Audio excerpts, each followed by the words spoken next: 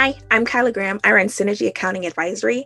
I'm a nonprofit CPA passionate about helping nonprofit leaders get comfortable talking about money. I focus on accounting, consulting, and education, so I'm your nonprofit ace. Welcome to the podcast.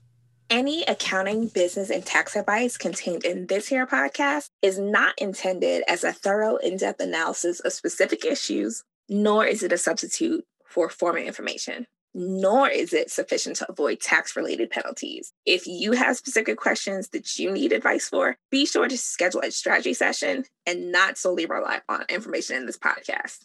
All right, back to the episode. Hey, it's Kyla Graham. Welcome to another episode of the Nonprofit Ace podcast.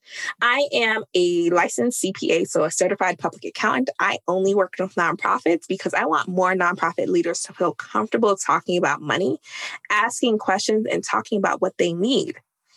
This week, I want to talk about what you need to know. So on last week's episode of the podcast, I talked about what people want to know when reading the financial statements. But what you want to know and what you need to know aren't necessarily the same. So last week I said people want to know how much cash they have, how money is coming in and out. But what you need to know is the context behind those numbers. So you have, let's say, you have $50,000 of cash on hand. You need context so you know if that's good or bad. So context meaning how much cash does it take to operate each month? So how many months on cash do you have based off of that number? Another way to think of, hey, we have cash. What's the context to that? Is any of that cash restricted for any purposes?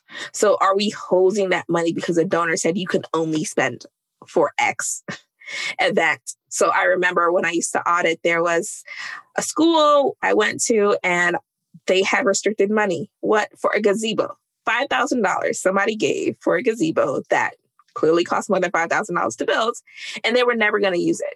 And so thinking through, like, we have money that we can't use. How is that helpful? So that's what I mean about the context around your cash. The other place that context is going to matter is when you're thinking about that money in and out. So if you raise $100,000, is that good or bad? You won't know, again, without context. So the places you can look for context is your budget versus actuals. So what did you plan on bringing in this year? Or what did you plan on spending this year? If you know what you planned, you can see, oh, that number is good or bad in relationship to what we were intending to happen this year. Another place you can look at for context, because I know some people don't necessarily always do a budget, is how did we do last year? So same time, you can look at it same time last year. So, hey, if we're thinking about July versus July, how are we faring? Is this typical? Is this our typical cycle? If your organization is brand new and you're like, I don't know, we don't actually have a budget, we don't have a previous year to consider, well, what type of context does that take you to? All right. So if you haven't heard me talk about that 90, this is it. So the other place that can take you to is looking at a similar organization. So maybe saying, hey, there's another organization in our area that serves the same community in a similar capacity. Maybe you should look at their IRS Form 990, which you can find on the internet. The IRS will let you download it. GuideStar is another website where you can get that information. If you look up their 990, maybe you want to say, okay, I don't really know their true cycle, but if I divided this by 12, what does this tell me about our organization? And one thing I do want to say about if you're going to use another organization's 990 is consider the age of the organization. Certain things are going to be higher than yours. So maybe their fundraising income is going to be higher than yours because they have more experience than you. They've been practicing and fine-tuning the way they're doing this.